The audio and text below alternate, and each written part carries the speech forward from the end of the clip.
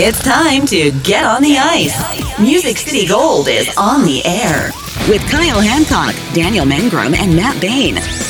We are Smashville's best fan-driven podcast, featuring news around the league, the Predators, and the occasional hot take or two. Part of the Penalty Box Radio Network, you're listening to Music City Gold.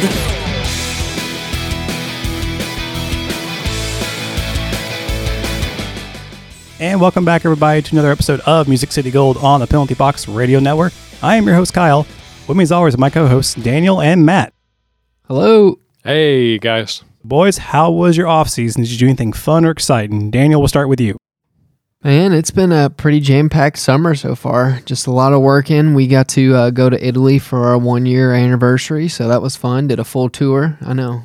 Got the spicy meatball. No.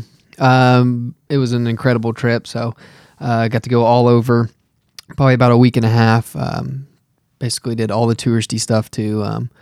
I would say there were some overrated parts and there were some underrated parts of Italy. I know Matt's been before, so he would probably have to attest. There's a few parts I probably wouldn't go back to, but man, there was so much there to love. Absolutely beautiful countryside. But yeah, ate my weight through the country, that's for sure. So Matt, what about you? Well, nothing that exciting. We did Disney stuff. That's for fun. Disney stuff. Yeah, it was mostly, it was mostly for the kids. We had my wife has a big family, and they had her cousin got married, so they took the whole family down to Disney and did that for a couple days. And I couldn't tell you the name of the parks we went to, but we did some parks, we did some rides. We went to the park that has a lot of food. So Epcot, that's the best one. Epcot, yeah. So we ate around, they had like a Germany place, they had like a Japan place. So we ate my food all the way around the world, which was like the part I love the most. So Epcot's the best place to go to. I mean, like I was talking with Daniel when we went for our anniversary, it was the best. Loved it. If I can go back to any park in Disney for good, it would be Epcot. Magic Kingdom was great for kids the first time. Animal Kingdom is just a giant zoo. And what's the other one I'm forgetting? It would be MGM or Hollywood Studios. Hollywood Studios, yeah. Which is great too for the Star Wars ride. But if you just say, hey, let's go to Disney, I'm going to go to Epcot every single time. It's just awesome. Yeah, I'd have to second that. It's like adult Disney, kind of. Not as adult as Universal Studios is, though. Like, that's the whole Harry Potter world thing. If you haven't done that, please go and do that and get some butterbeer and ride that ride, the Gringotts ride, and there's like Hagrid's ride, so I don't know. But yeah, been a very interesting off season for us, but I mean, the best part is hockey's back, boys, like in full swing. And how do you feel about it so far? Start with you, Matt. Well, I'll tell you, the thing I got introduced to just a couple, like last week, is the beauties of XM Radio, which happens to have an NHL Network radio channel. So all the way from work to back, I'm listening to NHL. I was listening to the Caps game on the way over here. It's wonderful because usually I'm used to having to be in front of a television to watch hockey, and now it's not quite the same, but it's better than just sitting in silence on my drive. So I can hear some people chatting about the game and what have you. So listen to some stats. So that's been the biggest news for me as far as the offseason goes. So it's awesome, Kyle. I'm definitely glad to be back. You're talking about listen to the games on the radio. Have you heard any of the nicknames of the players before? Like, you ever really thought about what goes into a nickname? Yeah, I've been seeing some rumors float around with some of these people that look like Wi-Fi passwords and stuff for the last name. I know, what was it, a few years ago we had the SKJ and Anope from SNL became really popular. So, yeah, we have some players in the league that definitely have a few characters in the name category there. Yeah, I've always found it interesting. You got these names of people that, traditionally, if they're not English last names, broadcasters struggle. I know all the time I see people going, can you take 5 seconds to read the pronunciation of the name? Because these teams actually do come out and say, here's how you pronounce their last name for the broadcasters. And you can tell that sometimes they just don't read it. But the Wi-Fi password name is interesting because that's from a Montreal Canadian player whose name is Arbor. And I'm not even going to pretend to say his last name. It is spelled XHEKAJ.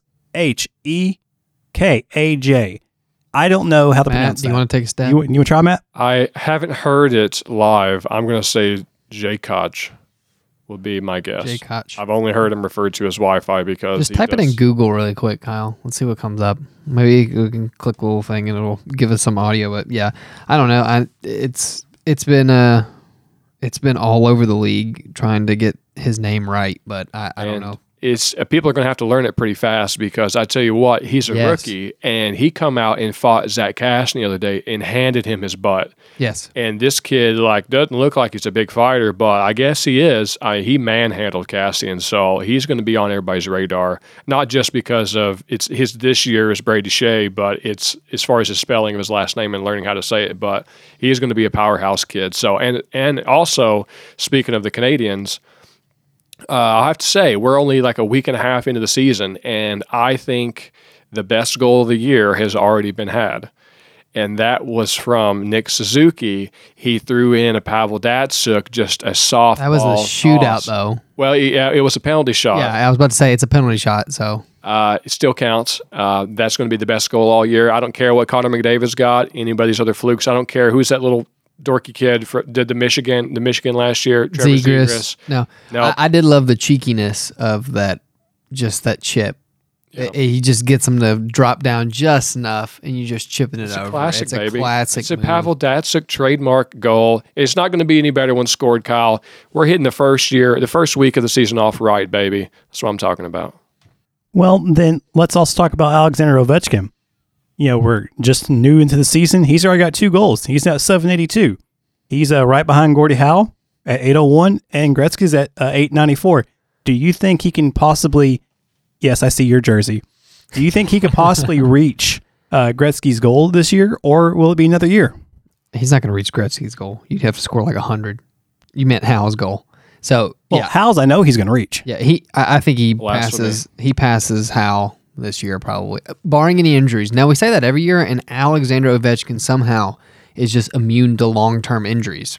And it's been one staple of his career is he's been relatively healthy. You got to think about, like, these players that are setting all these all-time records had to be fairly healthy. You think of people that are setting, like, the Ironman record. Isn't Phil Kessel, tying it tonight? Yep. Has he done that already? It was on Monday, yep. So he's going to tie that tonight, and it's an unbelievable amount of games. Like, I can't even fathom not being sick at one point in time. You know what I mean? Like, it's just an incredible streak. So for OV, I definitely think he hits Gordie's this year, and then, of course, with his longer term extension on his contract, we're going to watch it the last few years as it gets closer and closer to Gretzky, and I think he eventually does pass him just by a little bit. I think he hits like 900, and then he'll probably be done.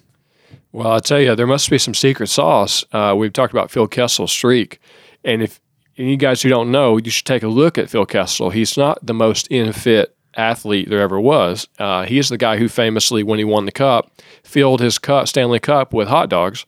And I had that sticker on my locker of him. I love him. He's kind of a bigger fellow. So it makes you think, what is really the body of an athlete if you got a guy who looks like this, who doesn't have washboard abs, but yet has the longest longevity in NHL history? There might be something to be said about having a little extra meat on your bones. Well, Matt, you like baseball. I mean, there's plenty of for sure. There's plenty of dad bods in baseball. Okay. I mean, have you seen some of those designated hitters? I remember like Panda, like Pablo, like those are some big dudes back in the day, like hitting. And by the time they got to first, it was time to call in the pinch runner. I mean, they're there to do a purpose, do a specialty hit, try to get a homer. But if they happen to get on base, for sure, they're getting that pinch runner. Like, there's plenty of athletes that are getting paid million that, are a little bit more rounder than others. So there's hope for you, Kyle. That's a little cold. He's too short. But 2 for 2. Well, then we're just going to change topics. I'm getting made fun of here. So let's talk about some surprising starts for the season. Name me 2 teams which you did not think were going to have great starts to the season. And I'm going to flip over here to Matt because we got your Red Wings jersey on. Your team has went 3-0-2 so far to start the season. Are the Red Wings back? They are back, baby. They've never been stronger. We're going to have a great year. We haven't even lost in regulation yet all year. You can look for that streak to continue the whole season, Kyle. Let's take that screenshot and see where it is at the end of the year, and let's just clip that as a short and put it on YouTube later, and then we'll see where that's at, because it is very early in the season. But I will say, great start for the Red Wings. That was a surprise. I'm almost going to say from the get-go, I'm not as surprised about the Red Wings over the Sabres start, because the Red Wings were drastically improved this year. They drafted so well. They've been building. You have all the young upstart rookies from last season carrying over, especially on defense. I mean, you got your boy. He's got another year underneath his belt. So I'm not too surprised with the Red Wings. I thought they were going to be way more competitive this year. They are. The Sabres were in the dump. Okay, I don't know how they are 4-1 to start the season, but they are by some miracle. But I do not think that is going to be the lasting trend throughout the year. Definitely, the Red Wings would finish way higher than the Sabres. I think this is just a fluke. It just is what it is. So, if you keep talking like this, we might have to slide you over a Red Wings jersey. You sound like you're getting on the bandwagon. No, I'm just a realist. No, there's no bandwagon over here. Like it says, just a realist. I was going through making the notes for today, and I was like, Red Wings are like one of 4 teams that don't have a regulation loss so far. Just was not seeing it. And I think part of the secret is the reverse retro jerseys. They came out. I think the Red Wings saw that and said that's part of the secret sauce. And I know you're mocking me over here, but look at the picture that I got up here for the jerseys. What do you think about these guys? Do you want me to go first? Yeah, you go first. Okay. Well, first of all, I love Florida's, the Panthers. That is smoking. Fresh. I think that's just very original, unique. I love the Bruins, going back with the bear, the old school bear. Yeah, I love that. Detroit's I like, but my problem is that it's so similar to Chicago's that it's just like kind of like I don't really understand why Adidas didn't look at those two beside each other and say, maybe we should change something up, because those look like almost the same jersey, just slightly altered. The Vegas jersey is smoking because it's got glow-in-the-dark threads. I don't know if you saw that. So it actually glows it's supposed to mimic the neon of the strip, which I thought was pretty unique. I think some of the other standouts that I kind of liked, Colorado, they've had that one before. The Wilds is always solid. Okay. The Preds. Let me just drop it first. It looks like trash. No, I don't hate it. Okay, I love the logo, and I've seen a lot of other people online love this jersey, and I love the logo because it's that nostalgic, Saber cat logo. You're bringing back the mustard cat, but everybody was making fun of it because that was spicy mustard. Now we're at French's mustard. Okay, but the only problem is everyone still wants a Navy jersey. Everyone still wants a Navy jersey, and Adidas messed up so bad on the Stadium Series jersey that they have to release a statement trying to explain it to even the home folk, and no one really liked that Navy jersey. So this was their chance to give me a Navy jersey with that logo and then still have some of the silver accents too, because if you've noticed too, the sleeves have that silver coming up, which is awesome. And one of the things that we've been wanting, but it's just still gold. And they just they leaned into it again because that's their branding. And I get it. I like it, but it could have been like a home run if they would have given me a Navy base with this. Just a little bit of gold accent. And then that old school logo with the silver on the arms. I would have been losing my mind. Yeah, especially if you're going to do the old school logo. I mean, why not just bring the full retro to make that navy blue come back? You've had gold for so long. I mean, yeah, sure, it's your branding, but the kids want something new.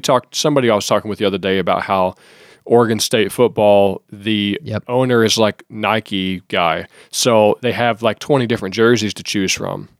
And you can't act like they're branding, they don't know what jersey they are. Well, it's really cool to have something fresh and unique and pops. So why not just do that you have a chance here. It's not even like your real regular season jersey. It's just a retro. It's something one-off. Why don't you make it a unique, fun experience that not only just nods to the retro, but actually gives you something different as far as a color palette choice. I think that would make it more dynamic and interesting. What are some of your favorites on this list? Like if you had some standouts, which ones do you like? Love the classic Buffalo Sabres. Yes. Love it. I also love the old school Washington Capitals jersey. I agree with you on that. That's a good Washington. Did you see the back of the Tampa Bay jerseys? Did you see the lettering? So it's like the old school, like like lightning bolt font. Oh, I saw Like, that. very 90s. I was like, that's pretty cool. I like the back of their jersey better than the front, ironically enough. So I just throwing that in there. I like the Islanders jersey. That's a cool logo. That's pretty unique. And the Kings retro with the crown is awesome. With the purple. For myself, I like the Capitals. I love the New York Rangers Lady Liberty jersey. I would buy that one if I could. And Matt, I thought maybe you would like the old school Kachina jersey. Love it. I saw that and I was like, that's a Matt jersey right there. One of the confusing ones for me was the Oilers jersey. Like, you look at that and that doesn't scream Oilers. So I was like, I had to go look and see who that was. Yeah, that was weird. And then the, who else? I don't like the Sharks. The Sharks is okay. It looks kind of, The Canes looks like... the Sharks look like basketball-ish, I should say. Yeah. The Canes looks like something they've already done before with their current one. And the Islanders Fisherman's looks good too. And I heard that retro jersey caused a huge debate among some Islander fans about because this was during the time when the Islanders were like a dynasty and they had, cups everywhere. Yeah. And apparently some of the older fans were accused of gatekeeping, saying that the younger fans could not appreciate the Islander Fisherman for what it was because it would represent that dynasty era. And there was just like a whole lot of controversy there about that. You're definitely not going to appreciate it if you keep, like you said, if you gatekeep it away from the young people being able to be brought in on like an inside joke from what really is the heritage of the team. That's an excellent way to cue in a young fan base and connect them with an old generation. That's an outstanding move. And I will say the last comment I have on it is the Blues jersey looks like it could be a Preds jersey if you just caught the tail end of it. That's also what I was going to say too, because it's like, it's with the same thing with the Chicago Red Wings situation. Like, if you knew that another team was going to go that hard in the paint with the gold, then why not give us the navy? Because if you're looking around, I mean, obviously blue's a more popular color, but a navy base would have stood out in this mix. There's a lot of powder blues. There's a lot of electric blues.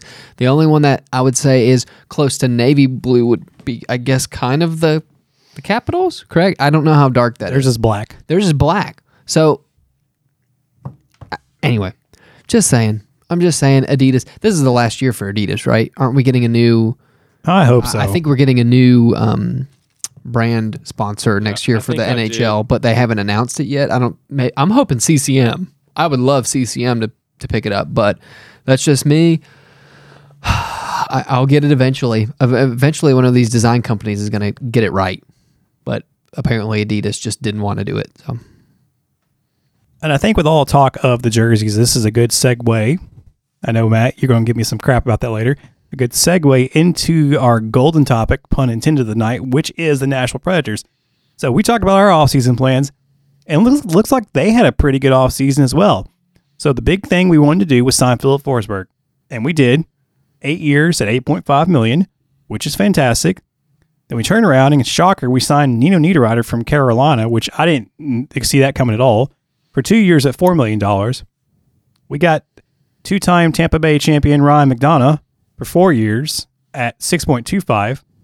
We re-signed Yakov Trenin for 2 years at $1.7 million, and we signed a new goalie of Kevin Lincoln, and I did not get his exact stuff down, but he came on because we lost David Riddick and we lost Connor Ingram to, I believe it was Coyotes. So good offseason. Not talking about the product on the ice so far. Talking about just the offseason acquisitions. What do you think? Daniel, we'll start with you. I think the offseason was exactly what everyone was wanting. We can go over the people that aren't returning here in a few minutes. But we got rid of a lot of dead weight. A lot of traffic cones that we were yelling at a whole lot last season. You were able to finally sign Forsberg. The Nino one was kind of shocking at the price. $4 million, very shocking. That was a bargain, and he came out of the gate strong too in the Global Series. I think he's going to do very well for the Preds this year. Ryan McDonough, that was a good acquisition just because we needed a little bit more on defense. There was at times too, it felt like we were getting torched and needed a little bit more veteran presence. So we went out and got him. That's great. Signing Yak, that was obviously needed. And I think we went to arbitration on that. Did we not? I think we did. Correct. correct me if I'm wrong, but we did settle at that $1.7 million. And then the Lankinen thing was kind of like, that was the weird one because at the time we still had Connor. So we had like 4 legit goaltenders going into camp. I mean, it was tough. And because we have Askarov too in the mix this year, who's also now in Milwaukee getting tons of really good reps. And they said he looked incredible during camp too, which is a great sign because he's super young. So it was kind of an awkward situation because we had all these goaltenders playing well, and then that left Connor kind of like the odd man out, and then we had to put him on waivers, and the Coyotes picked him up, which I was happy for him to get immediately picked up so he can get his ice time. Well, he got picked up because he had that amazing fill-in for Saros at the playoffs. I mean, I saw that and I was like, yep, that's playoff money right there. Got him to that. So, Matt, what do you think about all of this? Yeah, I agree. I always love getting veteran players like Niederreiter and McDonough. I have a high respect for McDonough.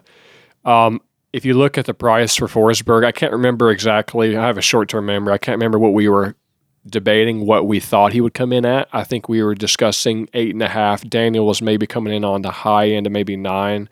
So I think we got him at kind of the price we were looking for. I think the deal was, I think maybe he was wanting 9 or slightly higher, maybe 9.25, but the deal was you come off the price sum and we'll give you term, which is 8 years, which, you know me, I don't love the term. So 8 years is a bit much for me, but you know, he's still a fairly young player. It should pan out okay. It'll only burn you in the last 2 or 3, if it ever will. Well, with the recent news about the cap increasing as much as it is going to, that looks like a better deal now than it originally does on paper, especially now that we have most of our big players signed for long term. The cap, if it continues to increase like they're saying, like I think it was like up to $4 million for 1 year. That's as if the escrow is paid. If the escrow gets paid. So if they can do that and then that cap increases and we already have all of ours locked in for a long term, that's going to look really good down the road. And at the time, Poile didn't know that. No one knew that, not even the agents. So that wasn't even like a bargaining that, oh, well, you know, it's going to be going up, so you can have more room. So that kind of worked out in favor for the owners if you were able to lock in that long-term deal. But, well, I mean, some of the other things that are notable, too, is we've had a few people we had one person get slightly demoted this year, and then we also had some others get promoted into Milwaukee. So we kind of have to not gloss over the fact that Philip Tomasino is not starting the year with the Preds, which is kind of interesting over some other people that are in the lineup right now. Well, do you think people are overreacting about Tomasino starting in Milwaukee? Because we'll get into this later about the Preds are having a slow start to the season. Some people are calling saying bring Tomasino back up immediately. Do you think it would help at all? No, he really wasn't a staple last year. Like, it's not a big deal. You're splitting hairs. You're still in the first of the season too. The first month or two, but especially before like Thanksgiving break, this is all just a feeling out period. I mean, it's very known. The Preds, as well as other teams, are very fluid in the roster to start. Well, if you think about it too, you know, he didn't have the greatest training camp. He squeaked in last year, making the team. Right now, he's getting top line in Milwaukee. All the playtime he deserves. He gets all the power play. He gets to work on some of those areas that he keeps just pushing the puck too much. He's a little too loose on everything. Milwaukee's very good at discipline and like honing in their skills there. For that, you've seen that even Forsberg got sent back down at one point in his career, and the same thing happened. So I don't think it's a big deal. There were some other people that I'm kind of like, I don't really understand why they're on the lineup over Tomasino, but I'm okay with him getting some play time. You also promote Luke Evangelista, who was lighting it up in the OHL. Hold on. That no-name person that Matt didn't know last year because... Don't be giving these little signs of greeting over here. You didn't even know who he was this afternoon. I've been talking about this kid for 2 years, and then finally Matt last season was like, who's this kid? He's putting up like 98 points in the OHL. What is going on? He literally was like number 1 in goals. Yeah, he had like 50-something goals. That was my joke before the episode. I was trying to, I saw his name on the list, and my goal was to try to say his name before Daniel so I could get credit for like it was my idea. No, it has definitely been my stick for the last 2 years, and finally he is in Milwaukee getting top line. I believe it was with Tomasino. So that's going to be great for him to develop. they said he also had a really good chance. He was borderline making the team too this year. So for both of them, I think it's just a development period. And if they need to tap into them at any point, it's fine. Like they can bring them up at any point. They can drop some of these other people down, and that just is what it is. So I'm happy that they're getting the ice time that they deserve on the top line, and then just refining their skills a little bit. So about the people who got sent down. So you got Nick Cousin left our team, went to the Panthers. Ben Harpur is now a unrestricted free agent. Thank God. Connor Ingram, of course, went to Coyotes. David Riddick goes to the Jets. Jeremy Davis goes to the Sabres. Luke Cunnin goes to the Sharks. Matthew Olivier, which I thought we would have actually kept for another season, is now with the Blue Jackets. Matt Benning is with the Sharks. Matt Tennyson is with the Firebirds, who are the AHL team for the Kraken. Felipe Myers is now with the AHL Eagles, which is the AHL team for the Avalanche. And then poor Rocco Grimaldi finally got tired of everything that was going on in Milwaukee and the Preds, and now is with the San Diego Gulls, which is the AHL team for the Ducks. And I really kind of hope Grimaldi finds it again, because he did good in our team, but he just got outpaced in every category here. Yeah, so just quickly going through the list. Nick Cousins wasn't doing anything. He was dead weight. We had to get rid of him for cap space reasons. Harpur was my new Alexei Emlin, and he's gone, so thank God. So that cheered up a little bit of the bottom three. The one that kind of hurts on this list is Jeremy Davies, just because we were pretty high on him going in, on certain things, but having to get rid of him was kind of like, Matt Benning could care less. Trenson, no, don't care. The Myers trade's looking really good now, because that was part of the trade to, this is a crazy circle if you think about it. So we traded Ryan Ellis for Myers to clear cap space. Remember all that? And everybody was freaking out because we got rid of Ellis, which Ellis isn't even playing right now and probably out for, we haven't even touched that. That wasn't even in our notes, but he might literally be done. His career might be done because he has an inoperable area in his back that is literally like prohibiting him from even functioning in day-to-day activities, like in life. So that's crazy. So we trade him, get Phillip, then we end up flipping Phillip over in part of the trade to get McDonough for the signing, correct? So, we ended up winning that trade eventually in the end, because we ended up with McDonough and we got rid of cap space and Ryan Ellis, who literally cannot even play right now.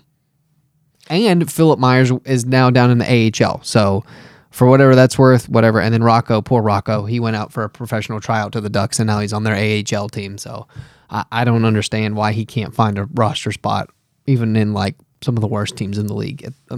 I feel like the bottom six, he could slot in somewhere, but I don't know.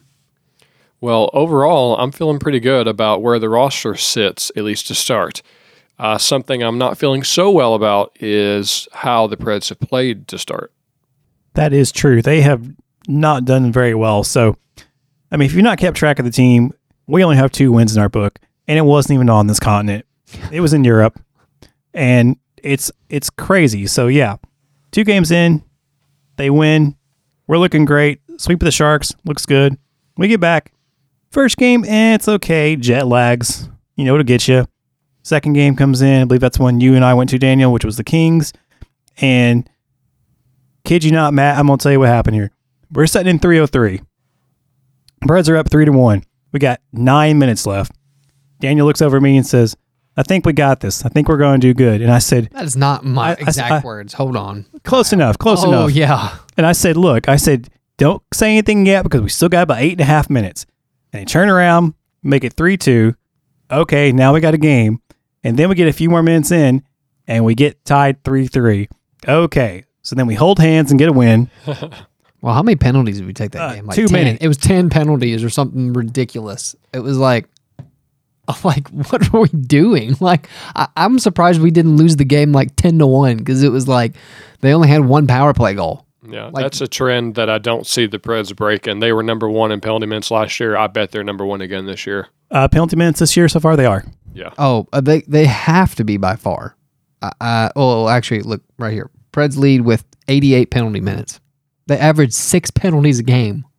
Yeah, that hurts. Like, you're not going to be able to sustain that long. Like, our PK's actually been halfway decent, but still, that's you're like playing with 1.5 fire. goals per game. Yeah, you're playing with fire and you're just giving it away. And then that third period, they just, for whatever reason, they cannot close out the third period. They've had the lead going into the third period several of the last games, and they just could not close it out for whatever reason. I don't know if it's just like they're still hungover, but at this point, they should be recovered. Like, and the next game, we've had like 5 days off. So I don't want to hear no jet lag excuse for the next game. Well, then that begs the question. We discussed what is kind of wrong, penalties. Talk about the power play. We got to fix it. We are 26. We have had 29 power plays and scored 2 goals on 29 power plays. Now, I've seen Oh my God. Twitter have its little freak out moments because, I don't even go to Facebook anymore because Twitter's getting to the point now I can see as a real-time reaction. And there's 1 or 2 or 3 view counts out there that if you listen, you know who you are, that you're doom and gloom about everything. But the power play, I agree with you, needs to be fixed. So we've got Duchesne, we got Forsberg, we got Niederreiter, we've got Johansson, we got, a great power play 1 unit, a pretty decent power play 2 unit, and we just can't seem to close it out.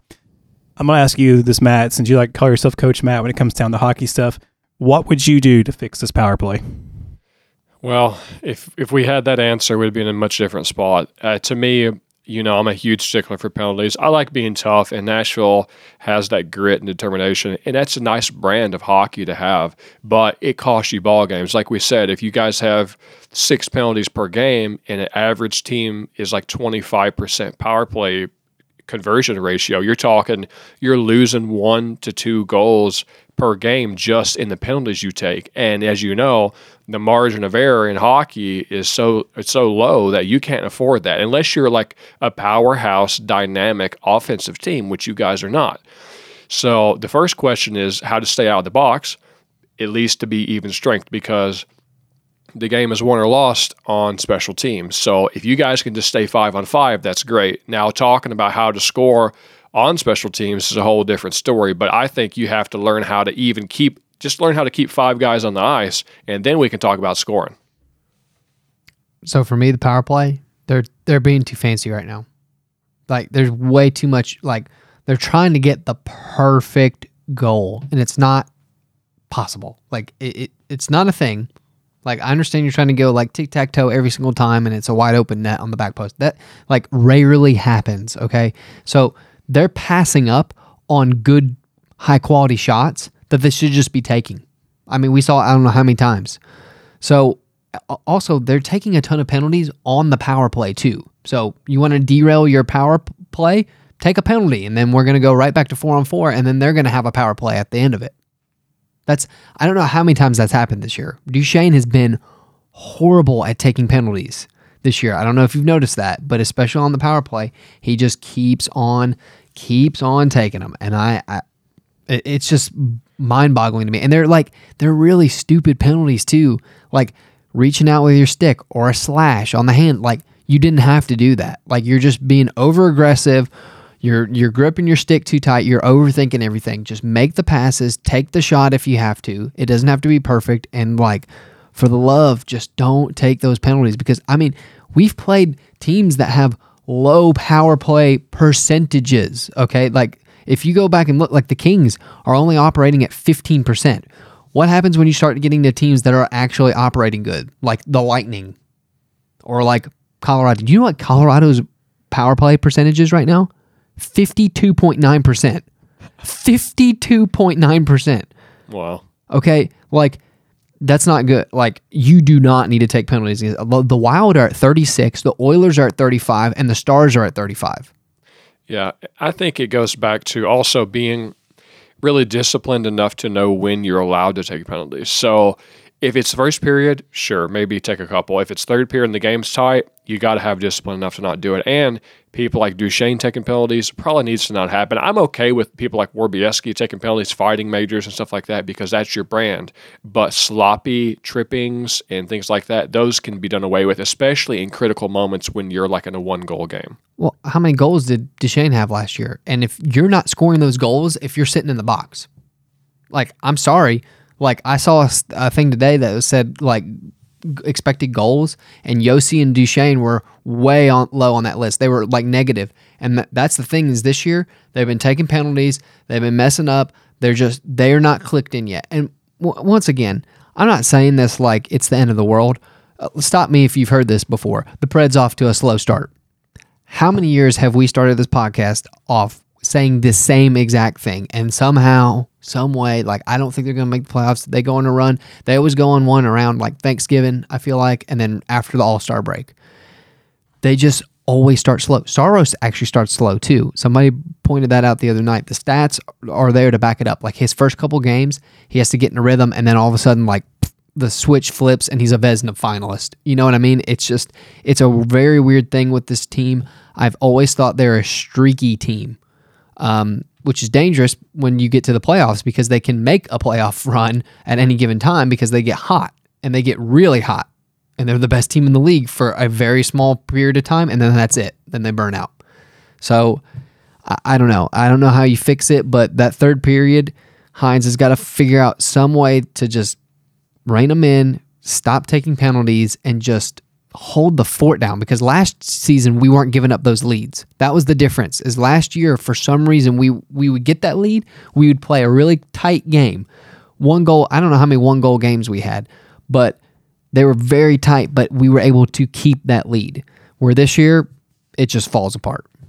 Yeah, that's a kind of an interesting dynamic because, as you mentioned, the previous years, it's always, we have not only a slow start to the season, but a slow first period. Like the Preds don't play the first period. So they get beat up in the first period, go down a goal or two, and then they're having to dig themselves out of a hole. So it's at least different this year that we're looking at, well, we're getting out in the gate, starting good in the first period. Now we're losing it in the end of the game. So I think that there could be a mentality change with the boys. Maybe it's like we're overexerting ourselves trying to be too aggressive, or the opposite. Maybe they're turtling and not playing correctly how they should. And I think it's like a mentality aspect. Something in the third period is changing them mentally to where they think they have to lock it down or play a different way, and it's throwing them off the mojo.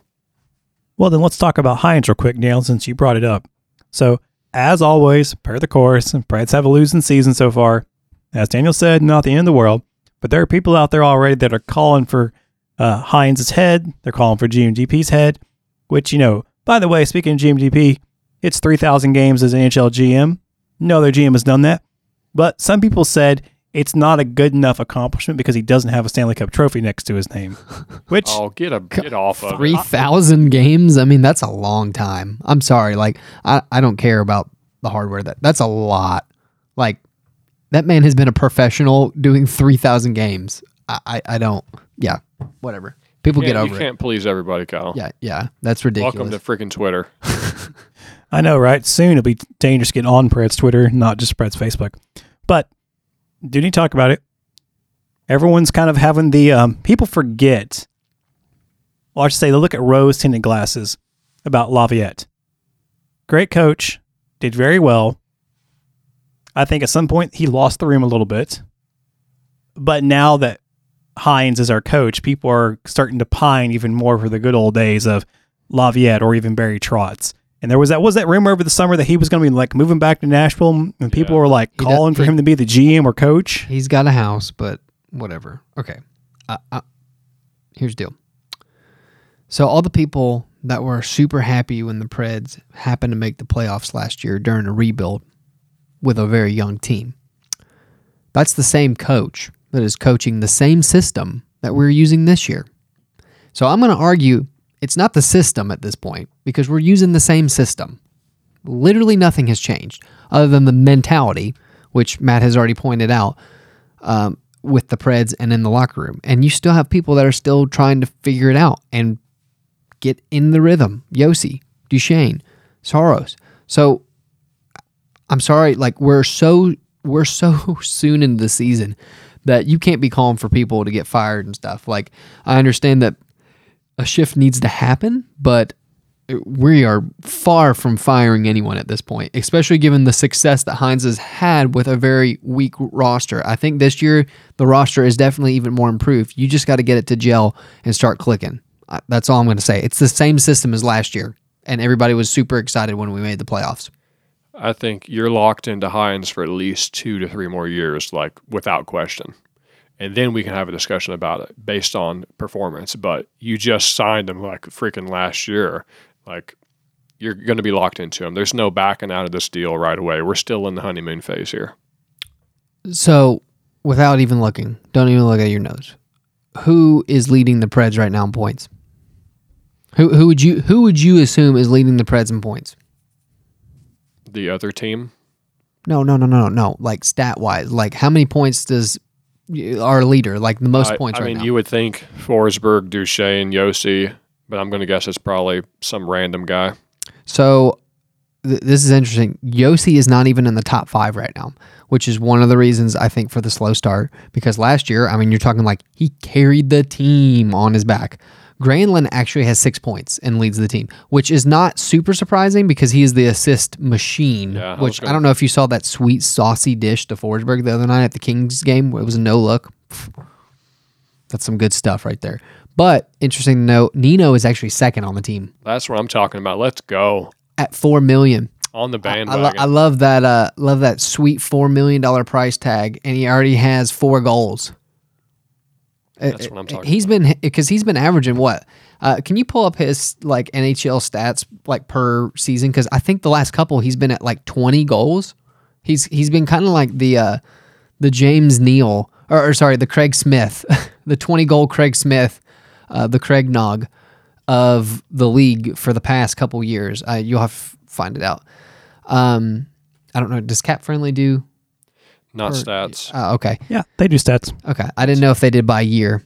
When do they do stats? I guess since Kyle's showing us some new stuff. Yeah, look at this. Okay. So how many goals? I feel like it's been around 20. So last year he had 24 goals, and then he had 4 goals this year, but 24 last year. 24. That was a up year for him, I feel like. Yeah, because the year before he was at 20, then 11. So he's just increasing his goals even more every year. Okay. Yeah, and then back when he was with the Wild, it looks like 20, 25, 18, 24. So he averages about 20 goals a year. I think for $4 million, that's a steal for that type of player. And he's already got 4 goals this year for us, and he looks very motivated. He was very excited to come to Nashville. He was coming from a hot market anyways, Carolina.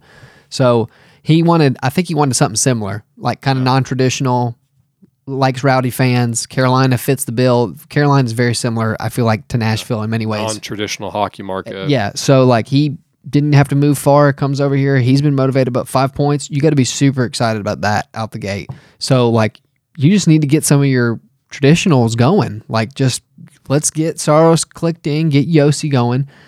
I think we'll be fine. Yes, you don't want to start off like this because we talk about it every year. You're digging yourself a hole that you might not be able to come out to towards the end of the year because the Central comes down to the last week. I don't know how it happens. Every single time we talk about it, it's literally the last game matters if you're going to make the playoffs or you're the 3rd seed. That's how it was last year. So, don't dig yourself too much of a hole. Don't overthink. Just take a break.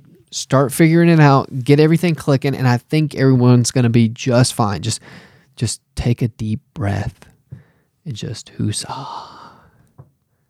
Pred's Twitter. That was just for you, Pred's Twitter. That was very inspirational. I feel better even now. What do you think, Matt? Oh, definitely. It's going to help. Give it a week. We'll see. And then they're going to be wanting to burn. They'll have all the dumpster fire gifts out. That'll be Twitter and Facebook probably within a week if we lose one more game. So if we lose Thursday, it's going to be a thing. But take a break from the Preds real quick. Let's talk about Arizona. They're playing in the great stadium of Arizona State University. I'm looking here at their schedule.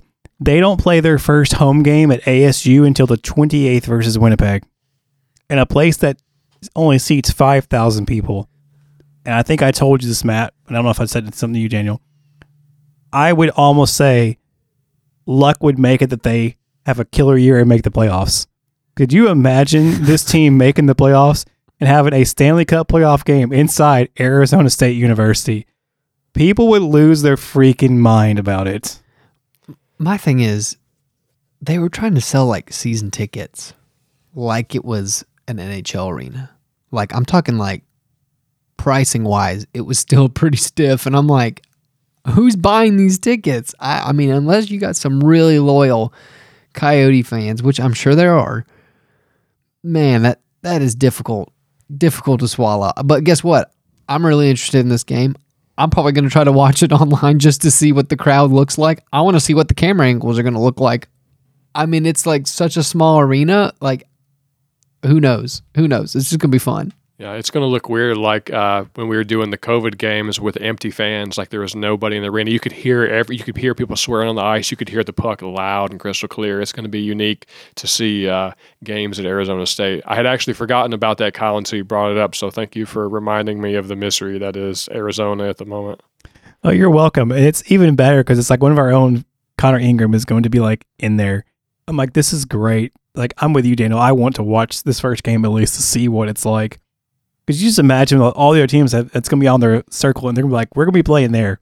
We're going to be playing this place. Some of these places, like, we're going back to college, basically. Because not only have they had to make renovations, like, they had to basically agree to build NHL caliber facilities for ASU that they get to keep. If they get a new stadium, they get to keep it. And there was a whole controversy about their logo. Coyotes wanted to put their logo on the ice, and ASU said, no, this is a ASU arena first and foremost. You're basically renting it from us. So they came to some agreement, I heard, that said that they're going to do a compromise, and both of their logos are going to be on the ice at the same time.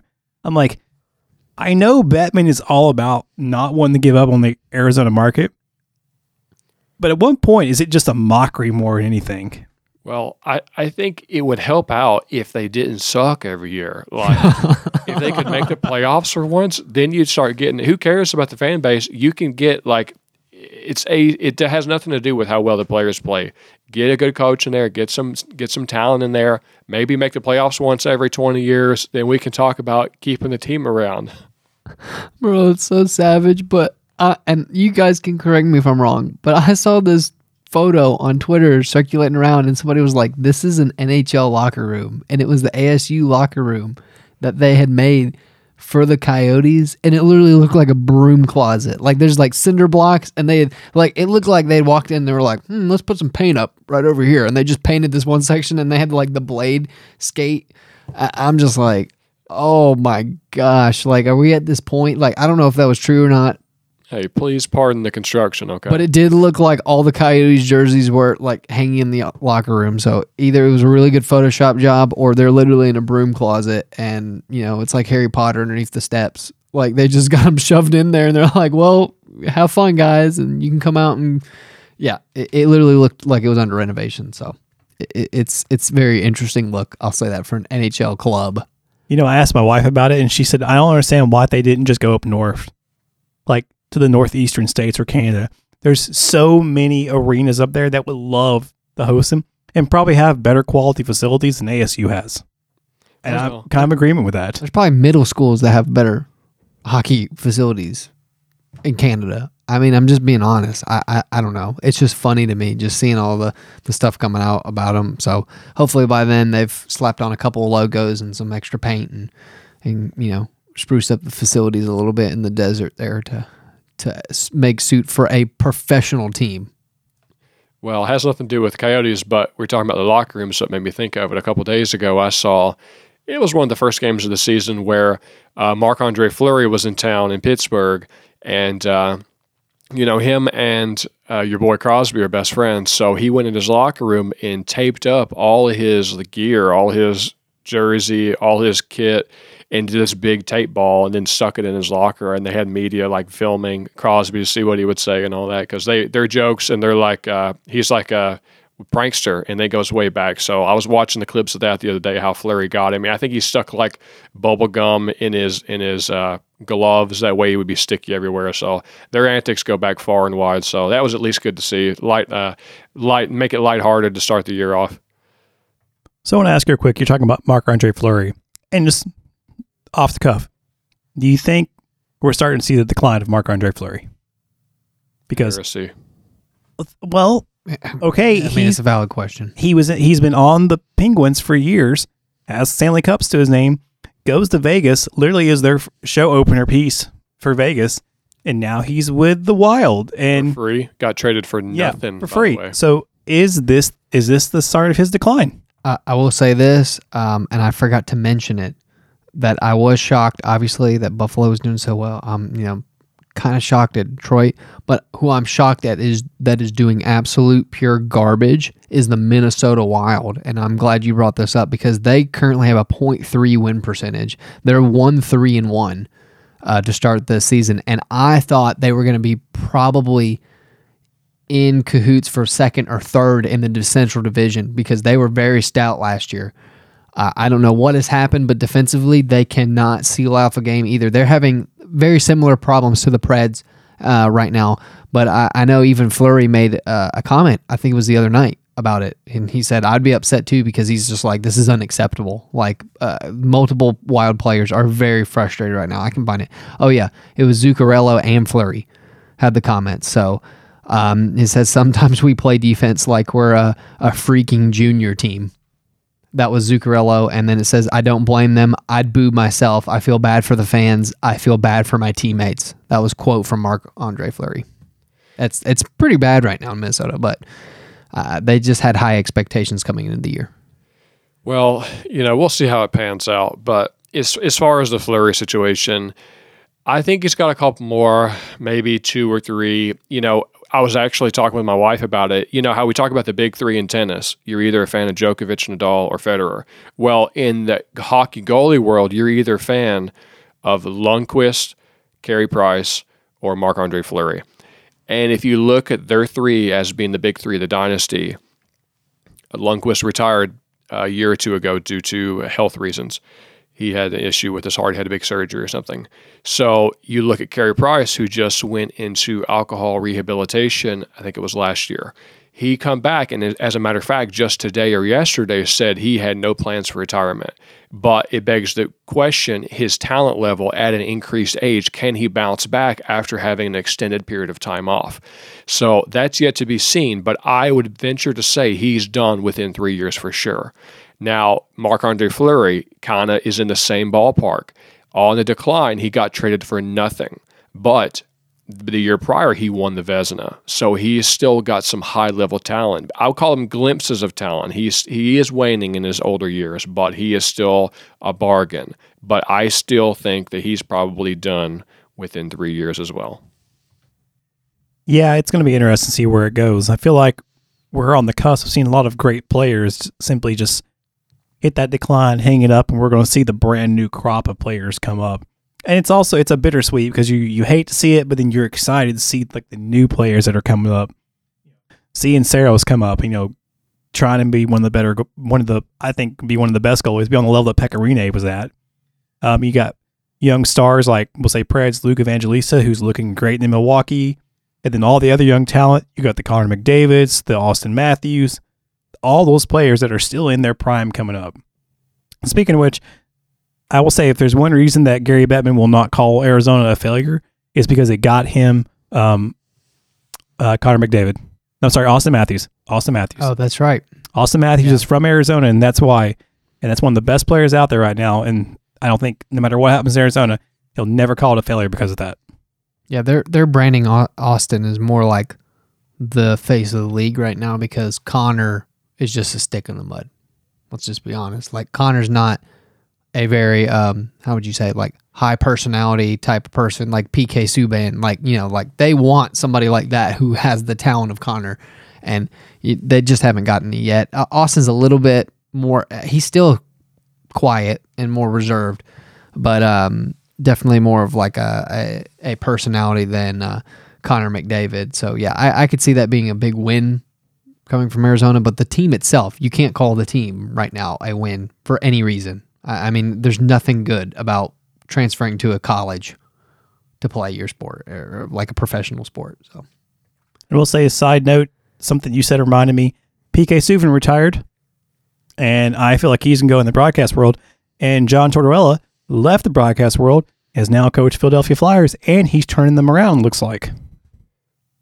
Yeah, Tortorella's awesome. I feel like he was already the coach for the Flyers a couple of years ago. That was Jackets. Well, yeah, but I'm talking earlier in his tenure. I can't remember exactly. I don't think so. But Maybe either not. way, it was great to see him back because I love him, and he's very much a loud and boisterous, like in your face type of coach. I think he fits very well in with Philly. Like that's like the perfect market for him. I feel like, and he's come in there, whip some tails, and they've turned it around, and they look pretty good to start the season. I don't know if they'll like pan out that well because I still think their roster is pretty garbage. But the one thing that Torts is really good at is getting people to run through a brick wall for those first couple years. He's very much like a good Lord, not Trotz, but Laviette. Yeah, he has the same similar thing where like Lavi comes in the first couple years, great success, and then it kind of tails off afterwards. I feel like he was the perfect pick to try to get that Philadelphia Flyers organization kickstarted again. We'll see where they end up, but PK is going to be just fine. He's going to make literally, I think his deal with the network was like more money than what he was going to make even like during the season or something with his contract, because he was already like about to take a major pay reduction because he had just come off of his large contract. So it made sense for him just to do that, not have to take the wear and tear, and he'll be a great commentator, and we'll just enjoy it, and he'll make his millions doing other stuff. So. And so, Matt, we're getting ready to close the show down. I asked you to get some stats for us, as always. Did you deliver? Oh, always, Kyle. You know me. I'm 100% delivery. But I'll tell you what, we're still early in the season, so there's not much we haven't spoke of. Other than I'll mention, we already mentioned him one time, but Ovechkin now passed Brett Hull for multi-goal games and now only trails Wayne Gretzky in the multi-goal category. So wow, he's always in our stat sheet about every week. So he's starting out the season hot for Ovechkin. That's crazy. I know we don't have a lot, but I mean, I'm sure we'll see several more records broken by him this year. I feel like this is the year that he passes a lot of like all-time records too, and then he'll be in top 2 goals. So it's going to be interesting to see where he ends up. So what games we got coming up, Dan? All right, well, for the Preds, like I was saying, we're kind of like in a weird, awkward break. We had like 4 days off, I think, in between games because it was Philly. And then St. Louis is on the 27th, and then we have Washington on the 29th, followed up by Edmonton, Calgary, and Vancouver. So this schedule does not get any easier, like moving forward. Like St. Louis is undefeated. Washington's good. The Oilers are good. The Flames are definitely good. So finally, like towards the end there, you're going to have Vancouver. But like I said, Preds Twitter might be in an outrage after these next 4 games. So we'll kind of see where we're at, but I'm not going to be too upset if we have like at least 2 more L's in the column over the next 4 games. And well, guys, that's the show for the day. Thank you so much for joining us. If you like the show, you can find us on Twitter at Music City Gold, and be sure to follow us also on Penalty Box Radio. And if you like videos, we're on YouTube. Follow us at Music City Gold on YouTube. Until next time, we will see you guys on the ice. You've been listening to Music City Gold on the Penalty Box Radio Network. We'd love to interact with you on Twitter. The show can be found at Music City Gold. You can find Kyle at Kyle Hancock, Daniel at CDanDrum, and Matt at MattBain31. Past episodes of the show can be found by subscribing to Music City Gold or Penalty Box Radio on iTunes or at penaltyboxradio.com. Thanks for listening, and we'll see you on the ice.